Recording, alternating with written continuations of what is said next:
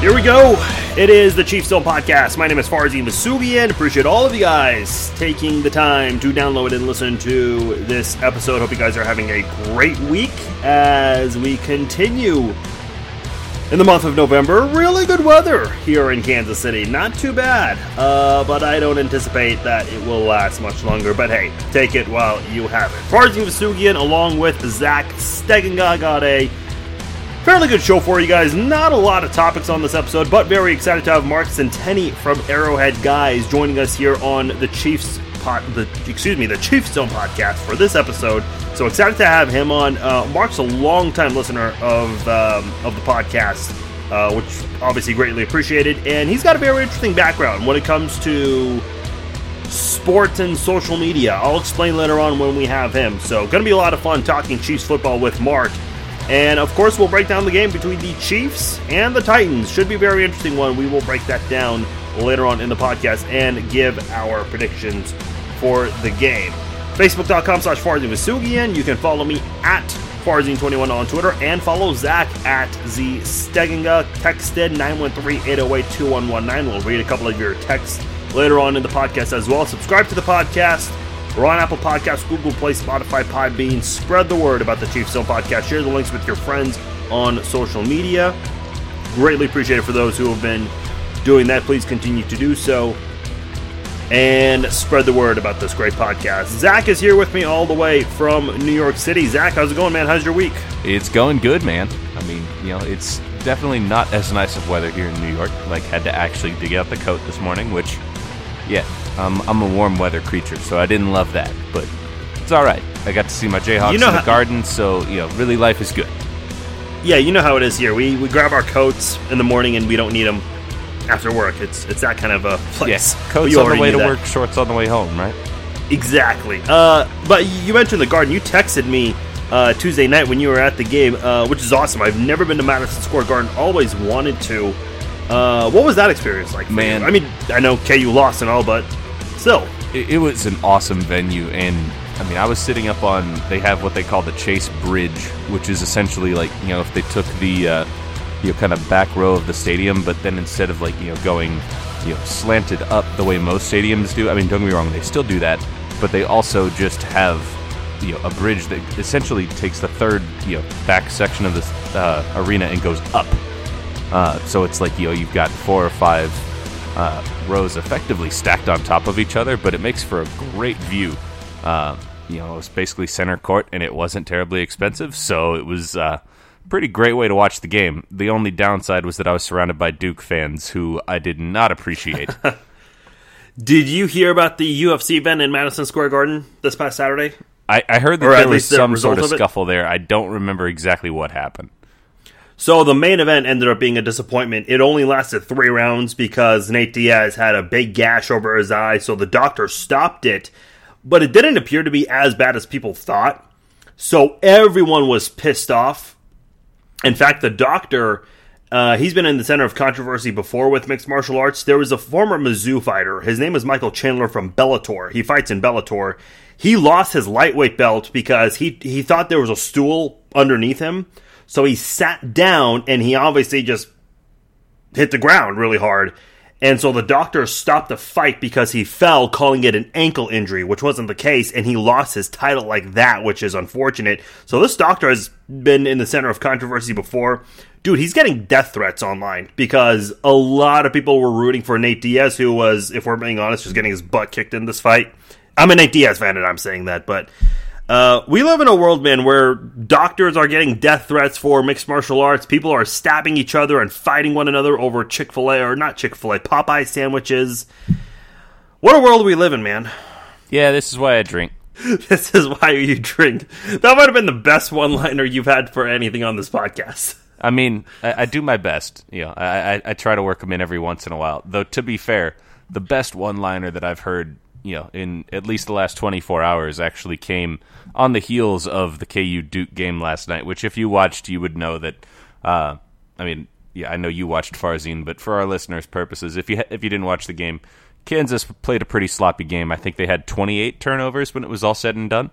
But as we're walking out of the Garden, halfway through the Michigan State-Kentucky game that took place afterwards, one of the security guards, who was, of course, doing his job and therefore not watching the game, asked how it turned out. We were like, we should have won the game, but we gave up, about 30 turnovers. And he's like, 30 turnovers? Even the Knicks don't even do that.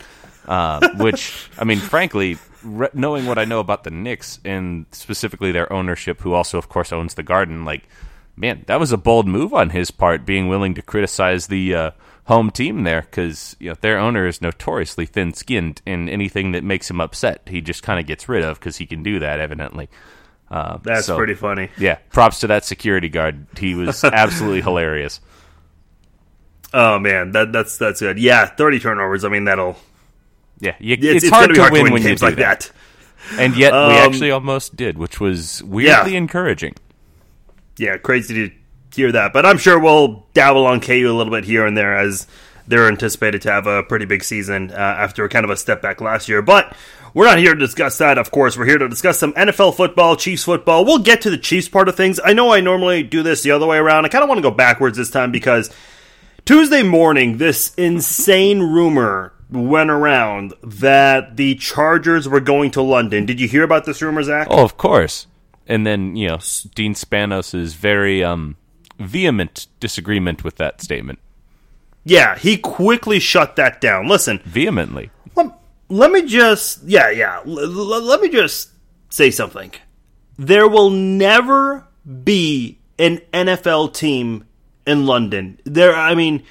It's just logistically never going to work. And if it does happen, it is a disaster that will be on the NFL's hands. Like, here's the thing, Zach. Football season starts in August, September, and there are a lot of trades, a lot of cuts that take place during those 2 months. August and September is also back to school month. And I remember Teddy Bruschi mentioned this, I think his first or second year when he was an analyst for ESPN. He said, the toughest part about this, the preseason cuts or the surprise trades, like LaShawn McCoy was unexpectedly let go by Buffalo.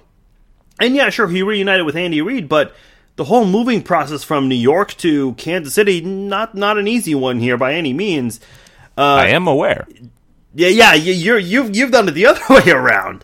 I mean, not to Buffalo. And you did it on short notice, too, but we won't get into that. The point I'm trying to make here is, a lot of these, and I don't know what LaShawn McCoy's family life is like. I don't know if he's married or has kids or what, but a lot of these NFL players do. And when you get traded or you go to another team on such short notice unexpectedly, a lot of these players bring their families with them. And with school just getting started, it's never an ideal time to move your kids either. So let's say, the Chiefs decide to trade, and just an example, let's say they try to trade Matt Moore, and they trade him to the London Chargers, of all teams. Again, terrible example because they're in the division, but just bear with me.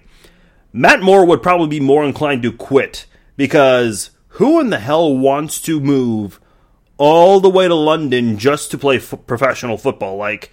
And second of all, the road teams are going to have disadvantages, and then that London team, if they're going to be going on the roads 8 times a year, they're going to be at a disadvantage because of the travel that they're going to do so many times. And people are going to say, well, the NFL doesn't care about logistics. They care about money. Okay, but you do it for 1 year, you're going to get a lot of backlash and a lot of complaints about this. And to be quite honest, no American sports reporter is going to move all the way to London to cover a team. Then you go from 32 beat writer possibilities to 31. I mean, there are a lot of beat writers now. ESPN, Athletic, the local newspaper, you get the idea. But this whole London thing, it's just never going to happen. And quite honestly, I get flabbergasted when people believe this stuff.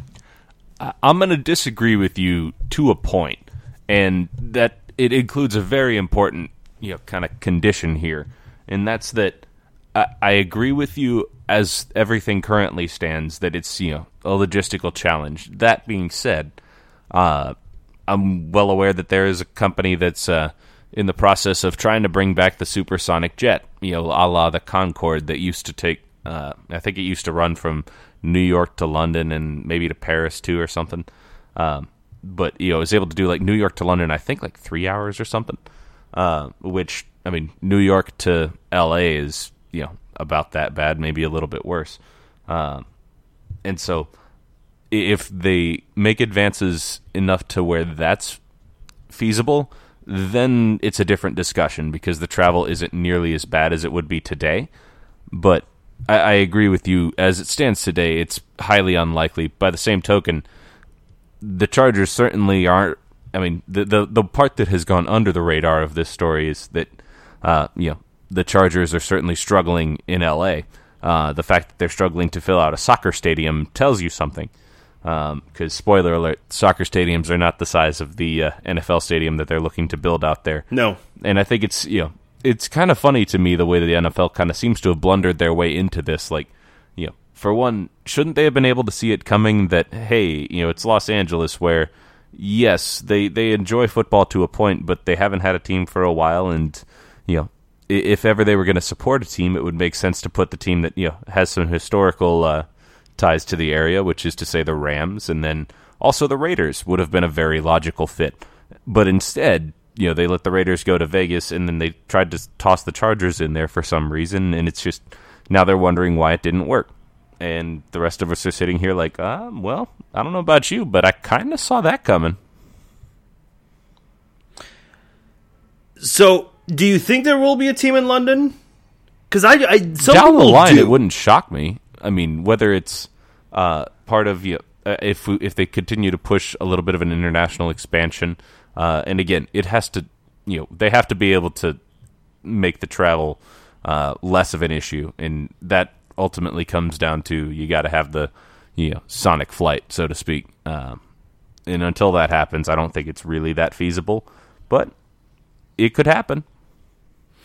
Somebody, in fact, a few people actually tweeted me, what about the idea of having like a separate conference where you have, several European teams, and then, the winner of the Super Bowl and then the European Bowl, they play in like a World Bowl. And I thought, okay, it's actually a cool idea in theory, but, we're a long ways away from anything like that. First of all, how long will something like that last? Because essentially that's what the NFL and AFL was. You had the NFL championship and the AFL championship, and the winners for those two championships played in the Super Bowl. That's obviously how that was coined by the one and only Lamar Hunt many years ago. And then the AFL folded, and they all merged under the NFL.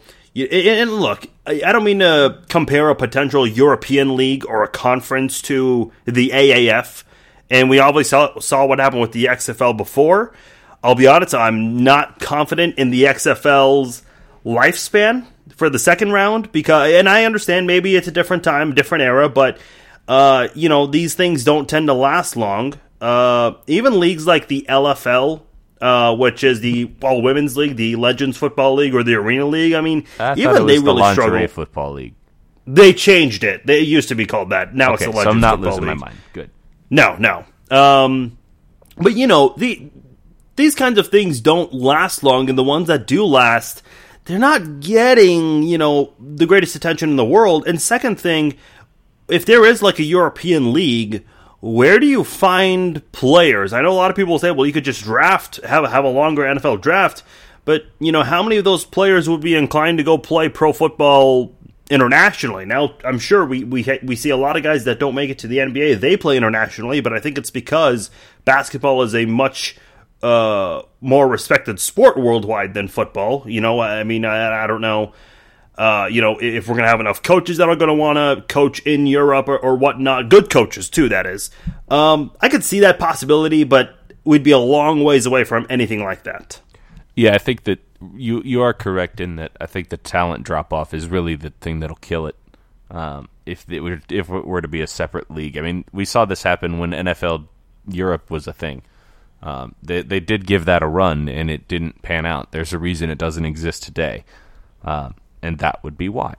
And so, I mean, I think that if they're smart about it, maybe a team in London is a possibility, and then you start gradually starting to expand out. But realistically, I think it would be akin to the way that the MLS compares to the Premier League, for example, which is to say that yeah, it's nice they've got a professional league and all, but it's vastly inferior. Like, no offense to the That's MLS, a great point. But it is vastly inferior still to the Premier League. Like, until you have Cristiano Ronaldo types or Lionel Messi types coming in and playing their prime in the MLS will always be second fiddle. It's just a fact. And realistically, that's how it would look if we had a European arm of the NFL, because, like it or not, the primary foothold for that sport is here in the U.S., and the gold standard for the sport is also in the U.S. That's the same way with the NBA and Euro basketball there. They've got some great players, don't get me wrong, but I don't think that anyone would tell you that Maccabi Tel Aviv would come over and beat I almost said the Warriors, but they're hurt, so maybe they would. But like the Lakers or someone like that. Like the NBA is the gold standard on that front. So is the NFL. So I think it's a little ambitious, and it's there's nothing wrong with aiming for it, but I think you have to organically grow the sport, much the same way that soccer is doing with the MLS. Let us know your thoughts. Facebook.com/FarzanVasugian, @Farzine21, @ZStegenga. It's an interesting idea, but I just don't think an NFL team in London is a realistic thing for the reasons we just mentioned. So let us know your thoughts. Agree, disagree, and let us know why. Not a lot of Chiefs news this week. Not a lot. And by the way, as I mentioned at the beginning of the podcast, this is going to be our last time doing a podcast twice a week. We're going to be going back to once a week next week, and we had some good feedback from that, and I appreciate those who reached out. A couple of people were happy we're not ending the podcast, which is, I can understand that. Zach and DJ were definitely happy about that as well. But no, we're definitely going to try to keep the shows a lot shorter. Definitely going to trim some of the topics, and even some of the text messages as well. Like last episode, we read a lot of text messages that had the same commentary, so, we'll try to trim that down as well. Yeah. Go ahead, Zach. What were you going to say? I was just saying, when it comes to the text, like, don't get me wrong, we'll still read your text, but, if you and some other listener also had the same take, there's a good chance we'll probably read the take and then credit you both for it. That's just, it makes more logical sense for everybody. Yeah, we can't read the same text 5 times that say Charvarius Ward had a great game. He had a great game and deserves the praise, but we don't need to hear it 100 times. That's another thing, too. Listen, I definitely want to read anyone that sends in a text, because when you take the time to text us, that means a lot to us. But we also want to, we want to keep the show flowing as well, too. And it sometimes helps, on a week like this when there's not a lot of news. But one of I guess the biggest Chiefs news this week, outside of the whole quarterback injury situation, Mark Donovan extended to what they're saying is a long-term deal. I never saw the details for this, and I don't know if a whole lot of people care necessarily for this. I do think it's worth a mention. And, I think what's nice about this is when Carl Peterson was here in Kansas City, he had multiple titles. He was CEO, president, general manager. I mean, he had multiple titles, and he was carrying a lot of duties. Whereas now in Kansas City, you have Brett Veach, who is the general manager. You have Mark Donovan, who is the president. Who is the CEO of the Chiefs? Do the Chiefs have a CEO even? Technically, I do not believe they do. I mean, okay, I just know essentially Andy Reid leads the team on the field. Brett Veach is in charge of, obviously as the GM. And Mark Donovan runs the business side of things, and all three of those are on a level answering to Clark Hunt. So, yeah, Clark Hunt is the what it says on the Chiefs website, part owner, chairman, and CEO of the Chiefs. So, when you can split duties like that, as you just mentioned right there, that's a lot better. And sometimes I just wonder if Carl Peterson's duties, being as big as they were, so many of them, if that maybe made an impact on his performance with his job, because when look at a coach, for example. When a coach is a head coach and a coordinator, like Charlie Weiss was the offensive coordinator and head coach at KU, Romeo Crennel was the head coach and defensive coordinator here, and it's no accident that those teams had bad seasons. I mean, KU's had a lot of bad seasons in football, but the Chiefs that year, Romeo Crennel was not even focusing as being the head coach. He was focused on his defense more than anything else. Very few coaches are able to do that. It's just not an ideal situation for any team or any college program to have. Unless you're Bill Belichick. Yeah, unless you're Bill Belichick. Yeah, like I said, very few people can make that work. So Mark Donovan extended long term with the Kansas City Chiefs. Before we get to our Chiefs and Titans breakdown, Zach, the Chiefs, they've been playing really well defensively, and it's even showing up kind of on the stats sheet. And I don't know if you noticed this, and I think there's been some misleading comments about this on Twitter about whether it's overall rankings or just like against the pass rankings. But if you look at the Chiefs defense right now, they are 12th against the pass. They're 22nd in total defense, which isn't good, but it's certainly a big step up from 31st last year, 18th in points surrendered per game with almost 23 points a game. Now 29th against the run, but they had a great game against Dalvin Cook, not letting him do anything. I was waiting all game long wondering, when are the Chiefs, when is Dalvin Cook going to go off for a big game? And he never did. This Chiefs defense is slowly coming together. The Broncos game, okay, it was the Broncos, but then the Packers game, they gave Rodgers a bit of a hard time, and now this game against the Vikings, in my opinion, the biggest win of the season, you faced a lot of great offensive players on that Vikings team, and the Chiefs are really starting to come together defensively. Do you feel that way about this defense right now? Absolutely. I mean, I'm cautiously optimistic because I definitely still want to see more progress. By no means is this a finished product, but at the same time, there has been tremendous progress that's been made. Just compare and contrast the game against the Vikings versus the game against the Colts or the one against the Texans. Just especially from a run defense perspective, it was like night and day. Derek Nottie was, actually standing in there stout and making plays as opposed to getting moved around like a rag doll. It was, I think that, a plan is definitely coming together here. I was honestly surprised to see on the rundown that we were 12th against the pass. That seemed, a lot higher than I would have expected. If you had told me coming into the season that with our group of defensive backs, we would be 12th against the pass, I probably would have laughed at you. And so it's a testament to our guys and the way that they've stepped up there. That's certainly, well done on their part. Obviously some work to do against the run, but I think that, realistically, as we're getting through, 8 or 9 games here, you're starting to see the defense really start to gel. They've tried some things out that didn't work, and they're trying to figure out where everybody fits. I mean, I was on record as saying that Reggie Ragland was going to be a cut, thinking that Darren Lee could do the job, and while Darren Lee's certainly more effective in pass coverage, Ragland really has brought, the thump that we needed on the run defense. So, they're figuring out how all these pieces fit together, and it's starting to look like a solid defense all of a sudden. What's really convenient, too, is, a lot of people wondered what's going to happen with the conference because, without Patrick Mahomes and, the Vikings are coming into town. They've won 4 straight games, and they're a well-rounded team.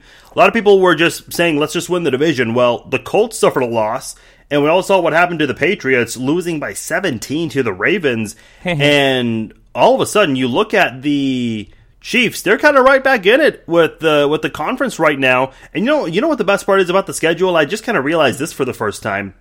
The Chiefs do not have any more road games in the division. They've yet to play the Chargers, but when they are the quote-unquote away team, that's actually going to be on a neutral site in Mexico. So you're not visiting any more AFC West opponents. This time.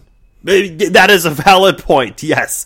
Little asterisk right there. Card subject to change.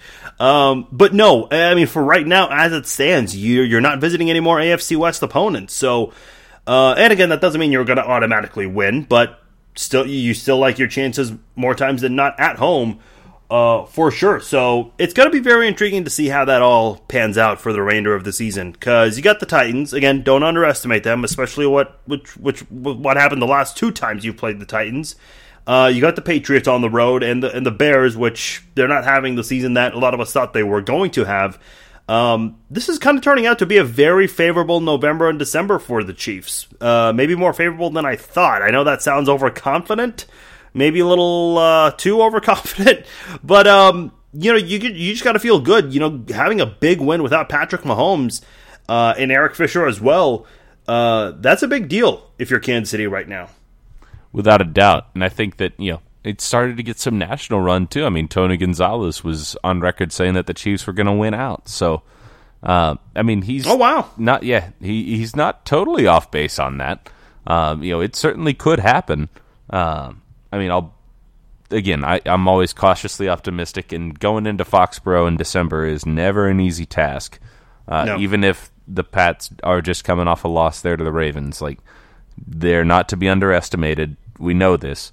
And so that's still going to be a tough game, but the rest of the schedule sure does seem fairly favorable for the Chiefs, and that's certainly a welcome change here. Yeah, and I'll say this. I know there's a lot of talk about how the Patriots finally played a real team and all, and I get that all. I'm certainly not discrediting. I mean, give the Ravens credit. They showed up in that football game, but the Patriots, man, just when we want to rule them out, like, in 2017, 2014, and I think last year as well, they got off to really slow starts, and all of those years they won the Super Bowl. So my thing with the Patriots, I'm just not going to discredit them or rule them out, write them off until they are actually eliminated from the playoffs, assuming they make it to the playoffs. Something insane would have to happen for them to not be able to get there, but Brady would have to get hurt. Yeah, I mean, this is just one of those teams that always finds a way, even during some of the worst obstacles that they've had to overcome. So it's going to be a very interesting ending to the season, going into Week 10 and the last few weeks.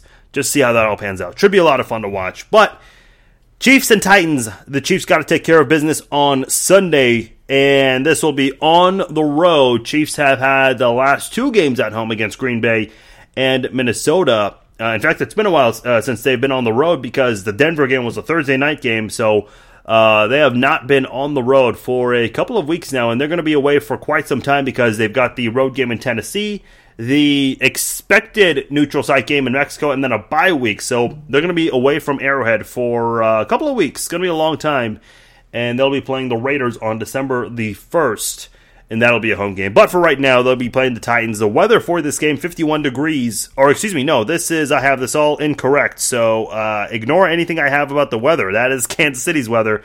But the referee for this game is Tony Corrente. Been a referee since 1999. His first Chiefs game was the second game of his officiating career, Week 2 of 1999, when the Chiefs and Broncos played. Ref the Chiefs and Ravens overtime game last year, which was obviously a very good one. He officiated Todd Haley's first win as a Chief back in 2009, and he was also there when the Chiefs and Falcons played in 2004, when the Chiefs broke the record, and I think they still have the record for most rushing touchdowns in a single game as a team with 8. Priest Holmes had 4. And Derek Blaylock had 4. Blaylock, a long time since I've heard that name. As far as the betting odds go, Chiefs open as 3.5-point favorites. Announcers for this game, Jim Nantz, Tony Romo, and on the field, Tracy Wolfson. And as far as the coverage goes, lots of people, no surprise, going to be seeing the Chiefs game. There's going to be a weird spot in the middle of Oklahoma. They're not going to be getting this game. But pretty much everyone in the West Coast, everyone in the almost in the South, with the exception of a couple of regional areas, going to be getting the game. Some areas in the Midwest, more so north, the Dakotas, Wisconsin, those areas, and parts of Montana, they will not be getting the game. They're going to be getting the Detroit-Chicago game, and then you've got a couple of areas in the New England area that will be getting the Chiefs and Titans game. And also, Anchorage, Fairbanks, and Honolulu all getting the Chiefs game. So, a lot of eyes, once again, on the Kansas City Chiefs for this week, Zach. Yeah, but, I think that it's going to be certainly an interesting game given our track record with this particular team that, I guess maybe not the last time we played them, but certainly the most memorable time in recent memory here. Their quarterback succeeded in throwing a touchdown to himself, so certainly not a gimme game by any stretch of the imagination. Yeah, and again, you can never underestimate teams in the NFL. Look, the years when the Chiefs were bad, from 2007 through 2012, a lot of people thought they'd be able to win games against the Chiefs easily, and there were times when the Chiefs came away with those unexpected wins. So, that win over the Packers was a great example when the Packers were undefeated late in the year. The same week, the Chiefs changed head coaches and quarterbacks. So, never cannot underestimate them. Real quickly on the injury report, Chad Henne, who the Chiefs put on the active roster, he is dealing with an ankle injury but was a full participant. Patrick Mahomes was also a full participant for the first time since his knee injury, and he's only listed with the knee injury. They don't have the ankle injury included on that, which is interesting to note. Defensive linemen Derek Nottie and Chris Jones both were full participants. Dustin Colquitt, also full participant, and it's worth noting they released Jack Fox, so good news for Dustin Colquitt. I mean, it seems like he's going to be okay moving forward. Kendall Fuller was a limited participant after missing last week's game. Laurent Duvernay-Tardif also limited. Frank Clark limited, as he is considered day-to-day with his neck injury. Eric Fisher and Alex Okafor, once again, did not practice. And as far as the Titans go, a couple of players did not practice for them. Wide receiver Corey Davis, Delaney Walker, their tight end. And then on the defensive side, Jarrell Casey and Jayon Brown.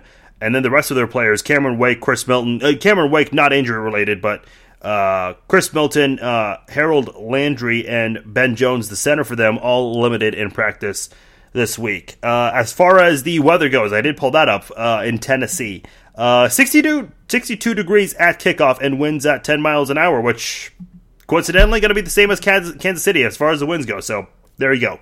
Not much different there. Head coach, we all know who this guy is, Zach. Mike Vrabel, former New England Patriot and a former Kansas City Chief. He actually came over in the Matt Castle trade.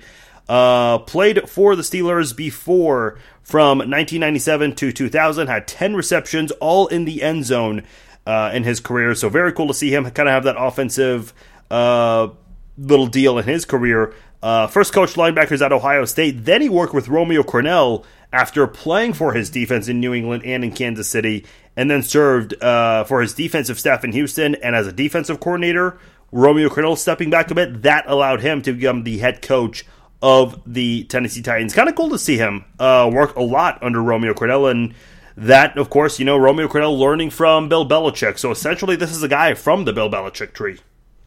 Yeah, but it's unique in that it's and it's another rung, if you will, or another. It's a branch of a branch, which is something that has been distinctly lacking from the Belichick tree as a general rule. Because more often than not, most of his proteges have gone on somewhere, failed miserably, and then come back.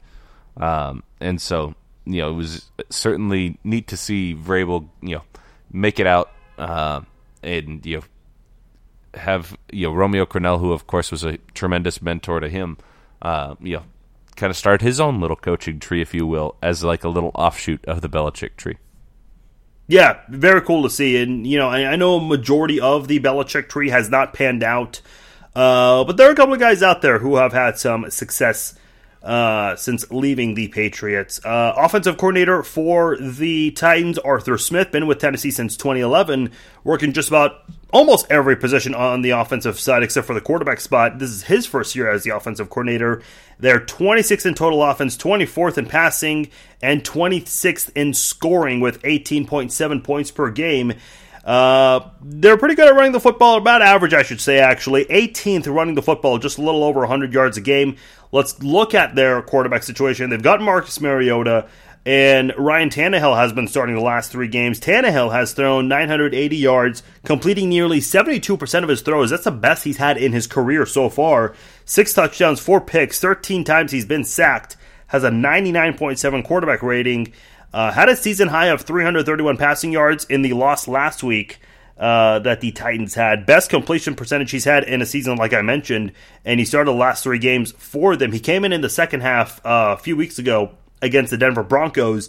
Broncos held them scoreless, but the Titans were able to move the ball a little bit better than they were able to. So Ryan Tannehill trying to run things, and you look at who he's got to work with. You've got rookie wide receiver A.J. Brown, a second-round pick from Mississippi, leads the team with 429 receiving yards and 3 touchdowns, leading in that category as well. You have Adam Humphries, 32 catches, leading the team for 318 yards, but has yet to get into the end zone yet. And Corey Davis, who we mentioned on the injury report, he's got 28 catches.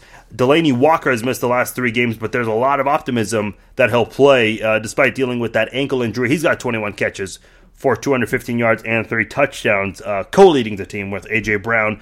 But if they're going to try to beat Kansas City, they've got to utilize that running game, and the Chiefs did come away with a really good game defensively against the run. So how do the Titans plan? Well, they've got Derrick Henry, who's 10th right now in rushing yards with 644, tied 5th in rushing touchdowns with 6. He had 99 yards from scrimmage last week and 2 touchdowns, 1 through the air, 1 on the ground. And he's got Dion Lewis, his backup, behind him. He had a season high of 53 yards from scrimmage last week. So these are some guys who have been able to do some good things lately, all season long, more specifically Derrick Henry. And you look at who they have. They got two really good offensive tackles in Jack Conklin and Taylor Lewan. Interior offensive linemen, not as good, but if they're going to run the football, be ready to see them try to attack the outside, because that is where they're going to try to beat Kansas City the most, in my opinion. I think you're probably right to a point there. The one thing that I would say a little different is that, with the way that Derrick Henry runs, he's kind of a between the tackles kind of guy. I mean, he's 6'3", 250. He's a very big, bruising kind of back, very much a throwback in a lot of ways. And so I think that just his sheer size and strength might give the Chiefs a little bit of trouble coming up the middle, whether that's, running, whether that's, I don't think it's actually even really defensive line oriented on that front. I think it's more focused on the fact that, realistically, if their offensive line can get to the next level and put a block on some linebackers, all of a sudden that leaves Derrick Henry on safeties, which, with the exception of Dan Sorensen and the Honey Badger, because the Honey Badger doesn't care, but generally speaking, that's a big man to try to bring down if you're a defensive back. So, gives me a little bit of cause for concern, but I think ultimately, as I was looking at just kind of the rundown of all these pieces, they've got a lot of good pieces in place, but ultimately it hinges on the guy that's under center. And don't get me wrong, Tannehill certainly seems to be doing much better than Mariota was, which is saying very little. But 72% completion percentage ain't bad. The only issue with what you've seen out of Tannehill is really the fact that he's got a touchdown to interception ratio of 3-2. That's not great. 6 touchdowns, 4 interceptions, and then 13 sacks for good measure over the span of 3.5 games effectively. Yeah, that's, some of those things aren't great, and they got some work to do there. But I don't think there's a better offensive tackle tandem in the league besides Taylor Lewan and Jack Conklin. I mean, they truly are. Obviously ours, when Eric Fisher is healthy, does certainly bear mentioning as well. But I think that they pale in comparison to these two. And I think that really the Chiefs' defensive line is going to have a real tall task on their hands this week. One thing I was surprised with Kirk Cousins last week is just the amount of incomplete, overthrown passes he had. He had 3 touchdowns, which was great, and found some open receivers in the end zone, which is something Kansas City needs to work on. But, Kirk Cousins just missed so many open throws. Even from the get-go, was 0 of 3 to open up the game. And it's just, the Chiefs do need to make sure they don't let these guys get so open, because a guy like Tannehill, who has that high completion percentage, he'll complete those throws, and it just takes a little bit to be able to do some damage and get through a defense and try to move the chains. So that is definitely an area the Chiefs need to be prepared for this Sunday against the Titans. Defensively speaking, Dean Pease, their defensive coordinator, former Kent State head coach, and has been a defensive coordinator at so many places, collegiately and in the NFL. Findlay, Miami, Ohio, Toledo, Michigan State, and in the NFL, he replaced Romeo Crennel. We mentioned his name again, former Chiefs head coach, of course, and defensive coordinator, replaced Romeo Crennel in New England once Crennel left to become the head coach of the Browns. He was the defensive coordinator there, also with the Ravens, and now with the Titans. The Titans are in the teens when it comes to total defense against the pass and against the run, but they're in the top 10, 7th to be exact, in points allowed per game. Now, they don't have a lot of big-name playmakers. As far as their sack leader, you've got Harold Landry III, who leads the team with 6 sacks. Then you've got Cameron Wake, who has 2.5 sacks. Their first-round rookie, Jeffrey Simmons, a defensive lineman, defensive tackle, has a sack. Jurrell Casey has a couple of sacks. Rashaan Evans, he's 9th in tackles in the league with 75, 5.5 of them for a loss, leading the team in those categories. He had 9 tackles last week. He's had double-digit sacks in 4 of his last 5 games prior to last week's game. So this is another player to kind of keep an eye on with this defense. And as far as the secondary goes, got a very interesting cornerback in Logan Ryan. I mentioned Landry leads the team with sacks. Well, Logan Ryan, he's second on the team, and I think I may have said Cameron Wake, so I apologize if I made that mistake, but Logan Ryan has 3.5 sacks. That's the second most, which is kind of unusual for a cornerback. Third on the team in tackles for a loss with 4.5, so a very aggressive cornerback and Logan Ryan. Also leads the team with 3 interceptions. Kevin Byard, the safety, I hope I said that right, he also has 3 picks, but hasn't had one since October the 13th against the Denver Broncos. But he is considered the 4th best safety from Pro Football Focus. And then you've also got Malcolm Butler, who's got 2 picks. Adoree Jackson, another cornerback, one of the better cornerbacks, above average cornerbacks in the NFL. So they've got some interesting pieces on defense. Not great by any means, but they'll keep you out of the end zone when they have to. I mean, that secondary is pretty stout. Malcolm Butler, of course, well known from the ill-advised play call that Pete Carroll made, not giving the ball to Marshawn Lynch and instead throwing it to Malcolm Butler, who was, of course, in a Patriots uniform at the time. He's a solid corner, as is, you mentioned, Logan Ryan, and then Adoree Jackson is a phenomenal athlete, above average corner, but then, really the best of their secondary here is Kevin Byard, without a doubt. He's a top 5 safety in the league. He's a ball hawk. Part of the reason that he hasn't had picks since October in going up against Denver is the fact that people have gotten wise and stopped throwing at him, and so he's definitely disruptive there. And then on the front lines, Jurrell Casey has been one of the most criminally underrated players, I feel like, in the NFL in the last, call it, 5 to 7 years. And then you've got Cameron Wake, who, I'll be honest, I didn't know was still in the league, but seems to still be producing. And then Harold Landry out of Boston College, as well as Rashaan Evans. This is a solid Titans defense. Really across the board, this is a solid team. It's maybe not a Super Bowl contender by any stretch, but realistically, a quarterback along the Alex Smith line, of quarterbacking, which is to say somewhere that nets out, call it top 15, top 10 in a really good year. A quarterback like that has this team going on fairly deep runs in the playoffs, in my opinion. Special teams coordinator for the Titans, Greg Ackerman, 3rd year with the Titans, 10 years in the NFL, 20 years coaching overall. Again, more familiar names on this Titans team.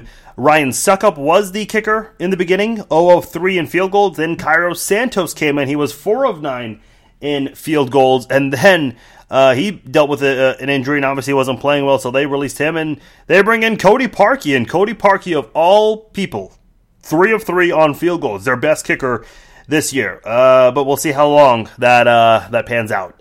Punter Brett Just Kern, to the playoffs. Until the playoffs, yeah. Top 10. Kern is top 10 in both average punt and net average punt yards. And as far as their special teams goes, nothing too crazy. They've got Darius Jennings, Khalif Raymond, Adam Humphries, and Adoree Jackson handling kick returns and punt returns for them. So there's that on special teams. Not as good as what we've seen in past weeks against some of the other teams that have had better special teams units, but nonetheless, that's what they've got to work with. If this game comes down to like a game-winning field goal, a potential game-winning field goal for the Titans, maybe you can watch, but if he makes it, then you just feel angry about it. So we'll see how that pans out. But nonetheless, that is the Titans in a nutshell, and now we are going to give our predictions. I'm going to say 27-10. I don't think the Chiefs are going to be able to move the ball I think they'll be able to move the ball with or without Patrick Mahomes. I'm just going to assume it is Matt Moore, even though it's expected that Patrick Mahomes will play. If Mahomes is playing, I think they'll do a little bit even more. But I think even with Matt Moore, you should be able to take care of business on offense. And I think the defense, I think they're coming together. I don't think this is a pretender defense. I think this defense is for real, and they'll have another good game defensively, and they'll be tested with Derrick Henry, and I think they'll be able to pass that test, and I think the Chiefs win this one 27-10. That's a pretty fair prediction. I would say that if Mahomes plays, I'm going to go with 35-17, and if it's Moore, I'll go with 24-17. Seems about right. I think the Chiefs definitely as the odds would say, are certainly the favorite. But this Titans team, they've got some solid talent across the board. They just really, for one reason or another, haven't seemed to put it all together. Do I think they're going to put it all together this week? No. Do I think that they're going to certainly make a handful of plays that make us Chiefs fans scratch our heads a little bit? I think they very well might. So it'll be interesting to see, but I'm going to go with a assuming Mahomes plays, we'll go 35-17 Chiefs. Let us know your thoughts. Facebook.com/FarzingVsugi and at Farzing21 and at the Stegenga on the tweet machine.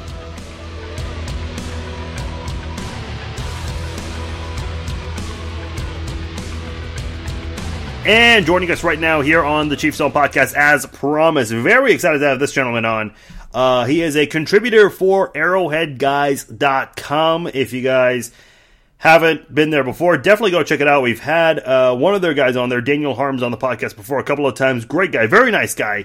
And the guy who runs it, Anthony Stratton, very nice guy as well. Had the pleasure of meeting Anthony a couple of weeks ago. And when I met Anthony, I met this gentleman who was on the phone with us with Arrowhead Guys. Also been a very long time listener of the podcast, which is awesome. His name is Mark Centeni, all the way in Jersey, joining us here on the Chiefs Zone podcast. Mark, what's going on, man? Hey, Flores. Hey, Zach. How's it going today? Good, man. Good. Appreciate you making time for us. Before we get into the Chiefs and everything, I want to talk about your kind of like your background as a Chiefs fan and what you've done online, because you've been responsible for a few message boards, and I'll name a couple of them. So you've been part of Chiefs War Room, NFLfans.com, FanStop, Post Chronicle. I mean, you've been out there in the media, and also you ran a few message boards, which obviously, I mean, they're not, I know they're still a thing now, but they're not as big as they used to because of social media. But, you know, I've always said for a long time, the original social media has been message boards. That's where people went to post their thoughts or interact with other fans, whether it was fans of their same teams they had in common with, or just other fans where they could just have fun or trash talk, whatever. You've been part of this thing for a while now. Tell me what that was like kind of back in the day, you know, running all these message boards and that transition, you know, from message boards now here we all are on Twitter talking sports. Yeah, it was kind of an interesting beginning, you know, being out here in Jersey, you know, following the Chiefs until the advent of the satellite was kind of a difficult thing. And it was, you know, easier when the sports bars were around, and, you know, used to go there and you knew guys by their jersey. You didn't even know their names. You just knew, you saw that, you know, there's the Marino guy, and, you know, there's the, you know, Staubach guy, and, you know, and Emmett Smith guy. I'm naming all Cowboys guys. I don't know what's wrong with me, but,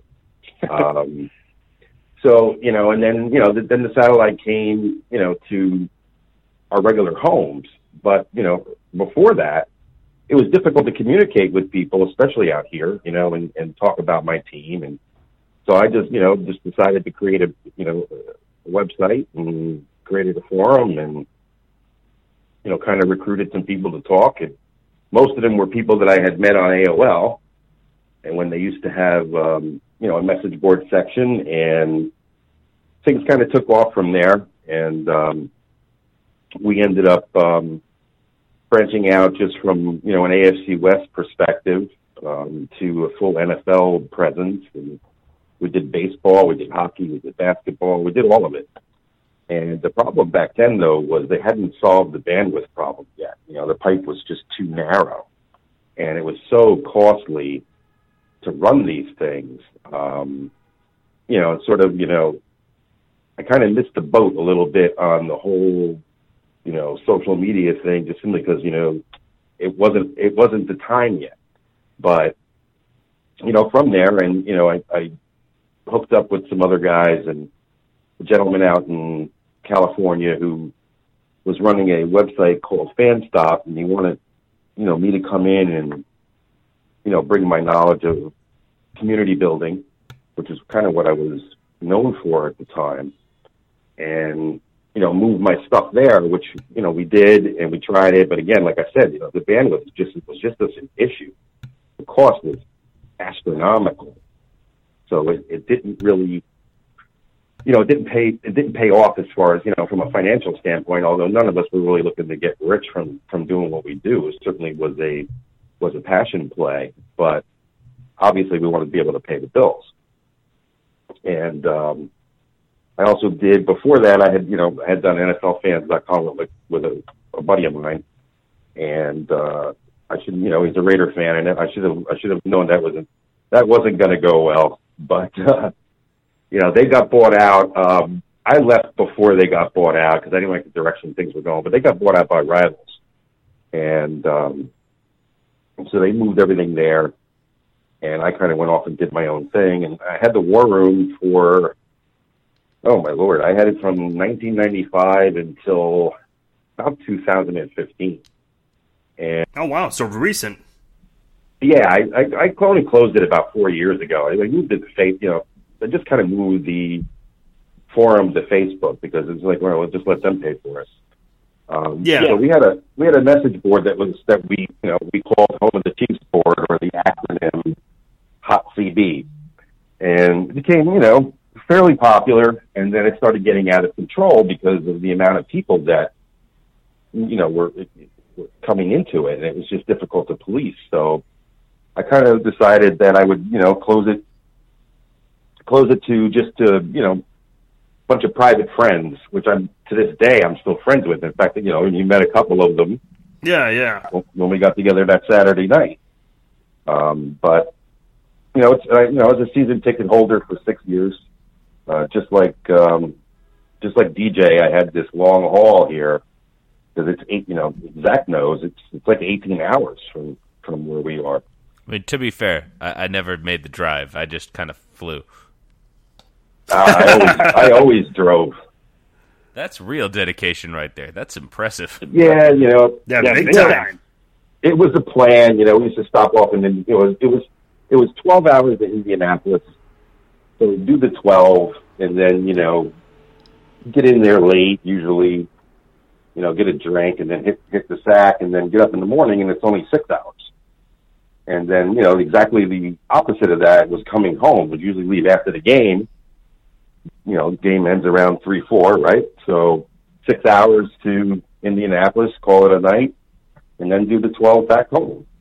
And I used to make it to about between 3 and 5 games during the season. And then just like DJ, I would put the tickets up for sale on, the ticket exchange or just simply give them to friends of mine that are out there. I've been going out there now for, it's been like 22 years I've been making the trek out there. So made a lot of friends out there. You were mentioning DJ, and one of the things that he and we were talking about, he was texting me about this, and he tweeted me this as well, talking about how, early on he was concerned about the Chiefs' rush defense, but recently Spagnuolo has been able to make some better adjustments, whether it's, before the games, as the season goes on, and even during games, and I know you've mentioned that as well. What are your thoughts on this defense right now, as Charvarius Ward's kind of starting to come into his own right now, which, bit of a surprise, especially without Kendall Fuller last week, and this defense really just gradually improving, but still better than not, especially where they were last year compared to right now. What are your thoughts on the job that Steve Spagnuolo has done up to this point? Well, I was pretty excited when we signed Spags, just simply because, I've seen him in my backyard for quite a long time when he was with the Eagles and when he was with the Giants. So I knew what he brought to the table. One of the things he was always good at was halftime adjustments. I thought his zone pressure schemes would work really good for us, especially with the talent that we had. And he's been able to get, some really good production out of some guys that we weren't getting production out of. So guys like K-Pass and Ward's really turned his game around. And I'm going to take a little credit for that because I had actually tweeted out, I don't know, it was like week 2 or week 3, that how much I liked the guy. I tagged him in a tweet, and I said, I really like this guy. I love the way he has a short memory. I love the way he hustles. But he just seems to have, I feel bad for him because he just seems to have trouble tracking the ball in the air. So next thing I know, he immediately responds to that. And he says, save it. I don't need your sympathy. And before I could fire off a reply to that, letting him know, hey, I wasn't disrespecting. I was just making an observation. He deleted the tweet. He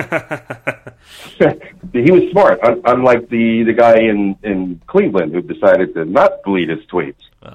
Obviously it wasn't anywhere. Oh, yeah, I did hear about that. Yeah, that was just nuts. But, you remember what Herm Edwards used to say? He used to say, don't hit send. And so, he deleted it. I did reply to him anyway. I sent him just a personal message and said, hey, I wasn't looking to disrespect you or hang you out to dry in front of everybody. I was just simply making an observation, and I love your game, and I hope you turned it around. And he has. He's become basically our shutdown corner, which I never thought I would ever be saying. But as far as, the overall defense, I think that, they've turned the corner. I said, they're getting production out of the free agents that they brought in. I mean, look at Agba. He's leading the team in sacks. He's a monster. When Okafor is healthy, he's been, a lot of production there. And then, the Breland's been a nice surprise. So, Fuller, he has his ups and downs. And then, we got the kid Thornhill who, at first he just needed to clean up the tackling, but he was pretty solid.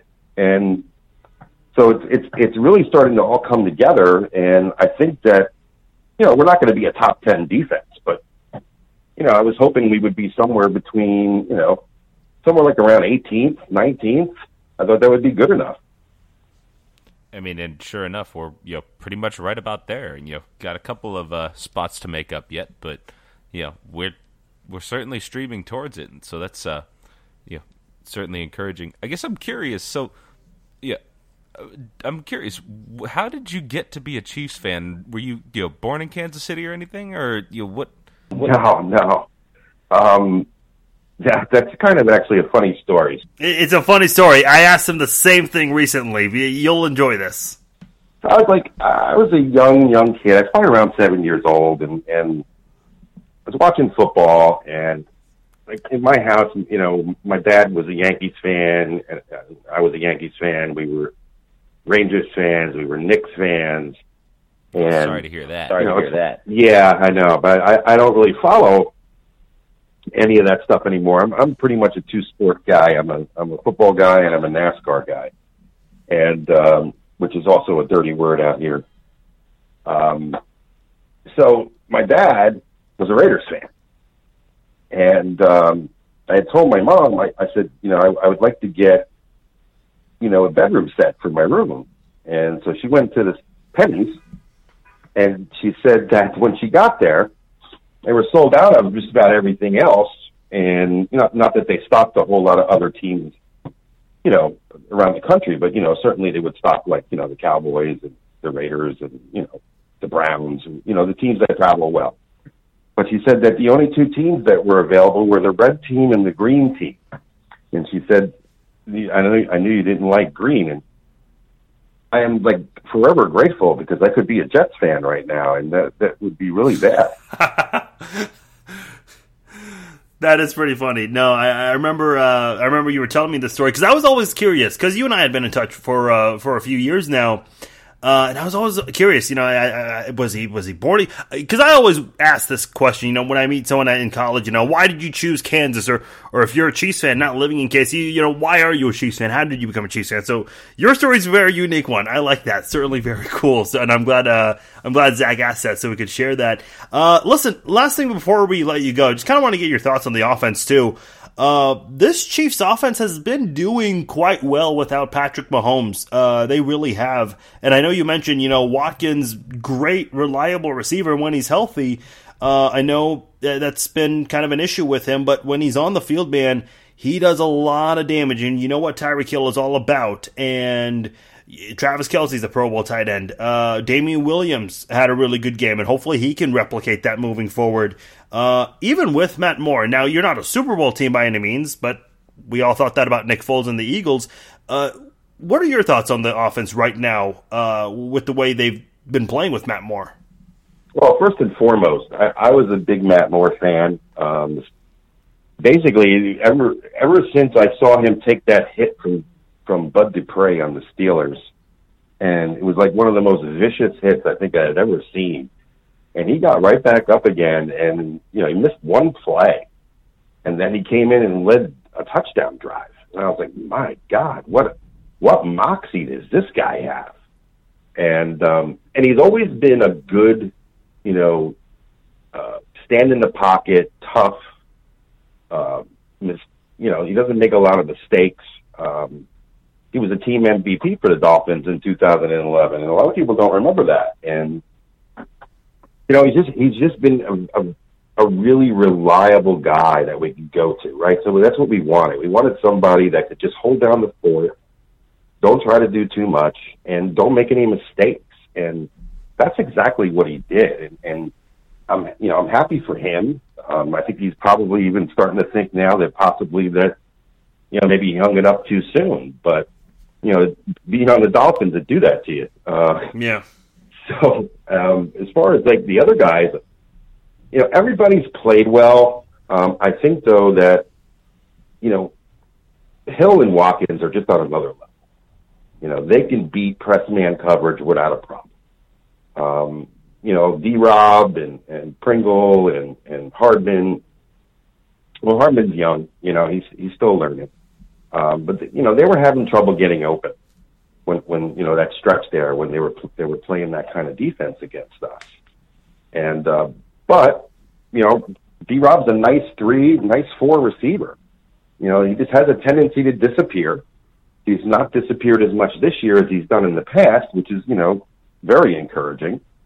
Damian looks like he's finally gotten it together, but it was the Shady Show for quite a while there, but he's putting the ball on the carpet like every 47 touches. So, that just, can't happen. And I like Darryl, and I really like the kid, Darwin.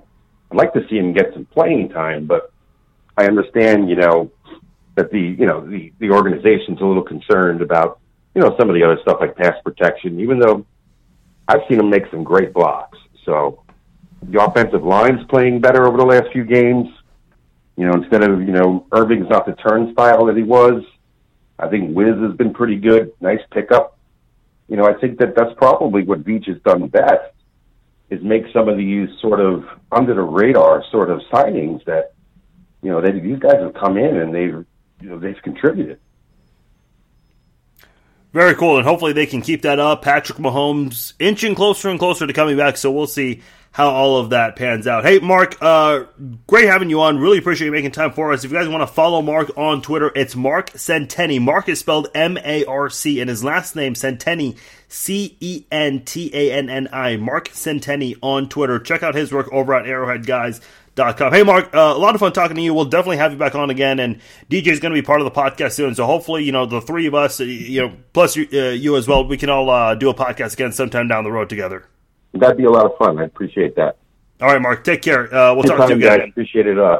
Appreciate it. Take care. Take care. Bye-bye. All right, there you have it. Mark Centenni joining us here on the Chiefs Zone podcast. Really great guy. Nice guy. Was glad to meet him, and he does a lot of great stuff over at arrowheadguys.com. So check out his work. And again, we mentioned Daniel Harms, Anthony Stratton in their podcast as well. A lot of great work. If you guys want to go check out more Chiefs content, that is the place to go. All right, Zach, we're going to go ahead and wrap this up, read a few text messages. You ready to do that? Let's do it. It's always one of the more entertaining segments. Yes, got a few this episode. First one, out of the 785, I think the Chiefs will be more dominant at the end of the season when everyone is more healthy and Mahomes stays on the field. Jones plays a big part of big wins. Don't want to be relying on last-minute field goal wins. And look, it's the NFL sometimes. Sometimes you do have games that come down to the wire like that. As far as the healthy part, look, everyone's going to be dealing with injuries in November and December. And, the Chiefs, for the most part, they've been doing a pretty good job handling it. There are other teams that are struggling with it, and I know we've been pretty upset about this in the way things have panned out, but Chiefs have been doing a pretty good job of the situation they've been dealing with. Not an easy thing to do. No, without a doubt. And, especially that, a win is a win in today's NFL, man. And so will we be more dominant as we go towards the end of the season and we, get a little bit healthier, namely getting Mahomes back on the field? Well, it would certainly stand to reason. But even if we do still win by a field goal or two, tell me you wouldn't have taken a field goal win in that AFC title game, because I know I would have. It just makes games more exciting. Yeah, of course, we'd love to win, 41-14 like the Chiefs did against the Patriots a few years ago, but you're not always going to get that, especially against a team like the Vikings. I mean, that is a damn good football team. I know I keep saying that, but I can't emphasize how much that was a big win without Patrick Mahomes. Like, I mean, not a lot of teams are able to stop the Vikings the way the Chiefs did. Not a lot of teams. And I'm sure a lot of teams that are going to be playing the Vikings, they'll be watching that Chiefs game film to see what is the secret. How do you beat the Vikings? Well, Chiefs kind of put it out there on the table to figure out. From the 208, I honestly and truly think that Patrick Mahomes getting hurt has boosted the defense everywhere in the past 3 games, in which realizing that they can't rely for him to execute plays every single series of every single game. And honestly, it was for the better in my opinion, because of now our defense is 11th overall in the league. To be clear, it's actually it was 11th earlier in the week, but because of Monday Night Football and I guess, league standings changing a little bit, they're 12th against the pass. Like I said, I know there's been some miscues on that with Twitter, but nonetheless, his text continues. We are getting all of our starters back now. Also, side note, please shout out Jeff Yearsley and Preston Deck. My name is Jackson Yearsley, and we're all out in Idaho. Well, hello to Jeff Yearsley and Preston Deck. You guys have a very nice friend in Jackson Yearsley. What a guy Jackson Yearsley is. Texting the podcast, listening in, shouting out I'm guessing his brother, father, son, someone, and his friend as well. What a guy. Yeah, that's awesome, man. And always happy to shout out. Always happy to shout out fans, especially when, Jeff and Preston, Idaho, you guys owe Jackson a drink. You guys owe Jackson a drink for that. But nonetheless, as far as the whole, Patrick Mahomes, coming back soon. I mean, this is really a good time. Again, kind of like what we were saying earlier, the defense hasn't been great. The defense has kind of struggled and the injuries, bad luck there, but they've been handling better than not. And you're getting Patrick Mahomes back, the reigning MVP, which is going to scare a lot of teams, Zach. Yeah, I mean, but it should scare a lot of teams. Plain and simple. Chiefs are coming, man. It's going to be fun. From the 336, Michael in North Carolina, what cornerbacks on the team next year? I'm not quite sure I understand that part of his text. He says cornerbacks are going to be on the team next. Oh, okay. And then he also asks, is Ward our best cornerback this year? And will you still take texts when you go to one podcast a week? Yes, we'll still be doing text messages, as we said earlier, but if a lot of people are saying, Patrick Mahomes had a great game, well, we're not going to read all those texts. So we're going to trim down on those a little bit. Have a unique opinion when you text in. That's all we're kind of asking for. But again, as far as the other questions, we will. Go ahead, Zach. No, I was just going to suggest, even if we do roll, even if you send in an opinion that 2 or 3 other people send in, don't worry, we're still going to shout you out for having that opinion because we do genuinely appreciate that you're interacting with us on the text line. As far as the other text, the questions go, I should say, is Ward our best cornerback this year? He's been the best cornerback lately. I don't know all year long if he's been the best. I still think it's Kendall Fuller. And as far as who's going to be on the team next year at cornerback, easily Kendall Fuller and Charvarius Ward. And I'm curious, what's going to happen with Rashad Fenton. And then Keith Reeser is the guy who they signed from the AAF, did a really good job in the AAF. Now he's back for a second stint with the Chiefs, but it was cut short because of his training camp injury. I'm curious to see if he can do anything to help out the Chiefs next year. Yeah, and to be honest, I mean, I would still like to see another one added to that mix, whether that's a rookie or... actually sign me up for a rookie. That'd be kind of nice. There's something along, somewhere between a first and third rounder, something like that, just to, really start building for the future of that unit. I think would be really nice to see. But I see no reason to think that our current corners won't still be around. I mean, pretty sure everybody's still got a couple of years left. I'm currently looking that up, to be honest with you, but. I mean, they're all under relatively manageable contracts, so unless they go out there trying to really break the bank, I don't see any reason these guys wouldn't be back. Last text from Lee Summit. It's Mike from the 816. Glad you aren't quitting the podcast, and I think once a week will be great.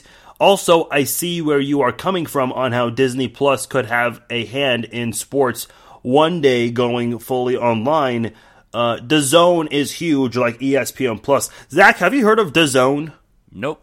I was just looking it up a minute ago because I didn't know what that was. Okay, so DAZN is spelled D-A-Z-N. Basically, it's mostly combat sports. A lot of boxing events. Yeah, that's how it's. That is kind of a weird one, but a lot of people were wondering. A lot of people were wondering how that was pronounced early on, but it's DAZN. Do you know who Michael Buffer is? Nope. Okay, do you know who Bruce Buffer is? Nope. I'm gonna guess they're related. Okay, Bruce Buffer is the Octagon announcer for the UFC. He's introducing the fighters in the cage. Oh, okay, yeah. Yeah, Michael Buffer is his half-brother who does boxing events. He is in a lot of DAZN commercials. So, does he also I'm sure you maybe have voice or like the announcing? Like, are they just brothers that announce? Yeah, they've awesome. Got the golden pipes, essentially. That's where the, I don't know where the gene comes from, but that's who they are. Anyway, my point is, that's, I'm sure if you've seen Michael Buffer in the DAZN commercials, that's what that is. But DAZN has a lot of boxing events and a couple of MMA events as well. You know what's weird about combat sports? Like ESPN Plus, I know they do a lot of soccer and hockey games, but they're mostly known for these UFC pay-per-views. DAZN has combat sporting events. And then there's another combat streaming service called Fight TV, where they have, like, not WWE, but promotions similar to WWE and other MMA and boxing events. Combat sports is the one sport that has taken advantage of these streaming services that we talked about last week. I know NFL has NFL Game Pass, and they have Hulu, where you can watch games through there. But most people are watching NFL games on TV. They're not watching through a streaming service. Whereas with combat sports like the UFC with ESPN Plus, a lot of major boxing events with DAZN, they've taken full advantage of the opportunity to go online and get people to pay for that subscription. Whereas we haven't seen that in other sports, and I quite honestly don't know why. I mean, realistically, I think it's because all of the others have such entrenched interests in, other contracts. I think that's ultimately what it comes down to. Boxing was always kind of pay-per-view driven, and, combat sports, I feel like as a whole really were more pay-per-view driven just because it wasn't a, regularly scheduled, event. Whereas, football, certainly when it comes to a TV contract, it's like, it's going to be there every Sunday, every Monday, as well as every Thursday. So, it's reliable on that front, whereas there's a lot longer distance between really marquee fights, if that makes sense. You know what's interesting? I never mentioned this, but WWE, and I know they're not a sport, but they still do fall under the combat sports realm and all. But they have the WWE Network, where you can get all their pay-per-views and all of past events. They have really gone. You can't really go like on your DirecTV pay-per-view anymore. I don't think. I could be wrong, but I don't think you can go there anymore and get pay-per-views. You got to get it through WWE Network. Kind of like it with the UFC, you have to now get it through ESPN Plus exclusively. And again, we'll see. We discussed this last week, so I don't want to go too much into it, but you can check it out from last Thursday's episode, where we kind of went with this. It was a fun discussion, talking about Disney Plus and how cool that's going to be, and whether or not, if other sports, if a streaming service like Disney Plus will do anything such as forcing these sporting leagues to convert one day to full-time streaming online. Zach, before we sign off, is there anything you wanted to add to that cornerback comment we had earlier? Yeah, I was just going to kind of update on what corners I think that'll still be on the team next year. Based on we'll see what his injury ends up shaking out as, but if Fuller is able to come back at full strength, given that he's an unrestricted free agent following this season, he very well may be priced out of the Chiefs re-signing him. And so we might have to look to replace him. And then Breeland actually falls under that same category in that we just signed him to kind of that 1 year prove-it deal. I think of those two, I think that Fuller would command a much higher price out there on the market today. Obviously, both just age and output up to this point. I think that he might be the one that's a little harder for the Chiefs to re-sign just strictly on a cost basis. So it'll be interesting to see what shakes out there as far as the free agency contracts start looking like. Yeah, I think Kendall Fuller is someone who's due for a big contract. That'll be very interesting. I know he came over from the Alex Smith trade. Lots of people were shocked at the price the Redskins gave up for Alex Smith, and looking back, certainly looks like one of the more regrettable moves. It's no shot at Alex Smith.